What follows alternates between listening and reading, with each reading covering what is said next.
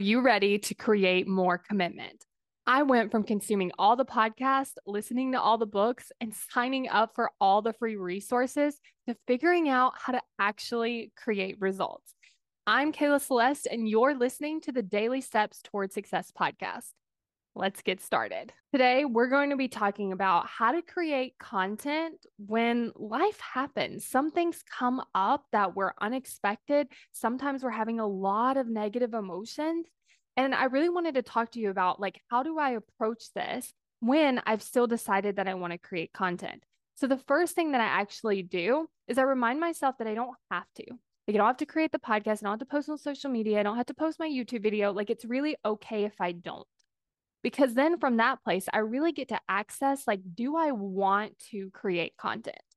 And if I do, then the next thing I like to ask myself is what do I want to talk about? Because sometimes when you're in that really hard place or there are a lot of negative emotions coming up, you might not want to talk about something that's super positive or super happy. And so I like to just check in with myself. What is the thing that I do want to talk about from this place? Another thing that I like to do is just give myself space to feel and process through those emotions. So, what we talked about in yesterday's episode is processing those emotions, giving myself plenty of space to do that. And even if I need to stop creating the piece of content, just take a break, process through an emotion, and then come back. I allow myself to do that. I also adjust my expectations. So, for me, I normally record 4 or 5 of these podcasts at a time. So, maybe at a time when there's a lot of negative emotion or things feel really hard, what I like to do is I'm okay, well, let's just do one. Let's just do two. And I like to repeatedly ask myself, do I feel like doing another one? If the answer is yes, I do. And if the answer is no, I just give myself that permission to stop and not judge myself for it later.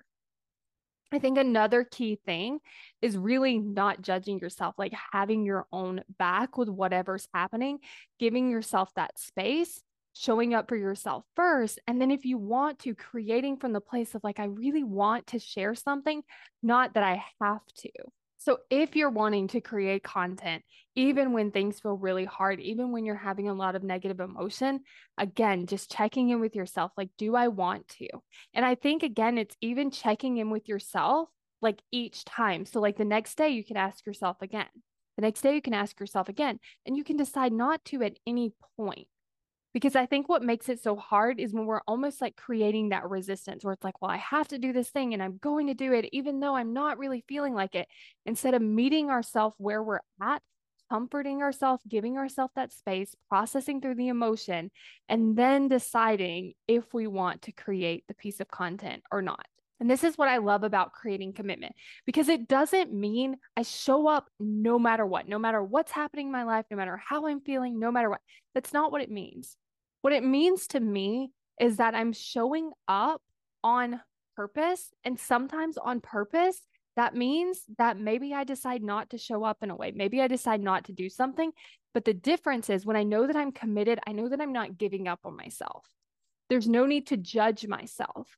I know that I'm on my side because it's me achieving this goal and I'm committed to the goal. But even if I don't do something for a reason that I love, I still have my own back because I know that that's what I'm working toward and I'm committed to it. So there's no need for me to judge myself. So if this is something that you're interested in so that you can change that relationship with yourself and the way that you approach achieving goals, then make sure you go to createcommitment.com to sign up for the waitlist.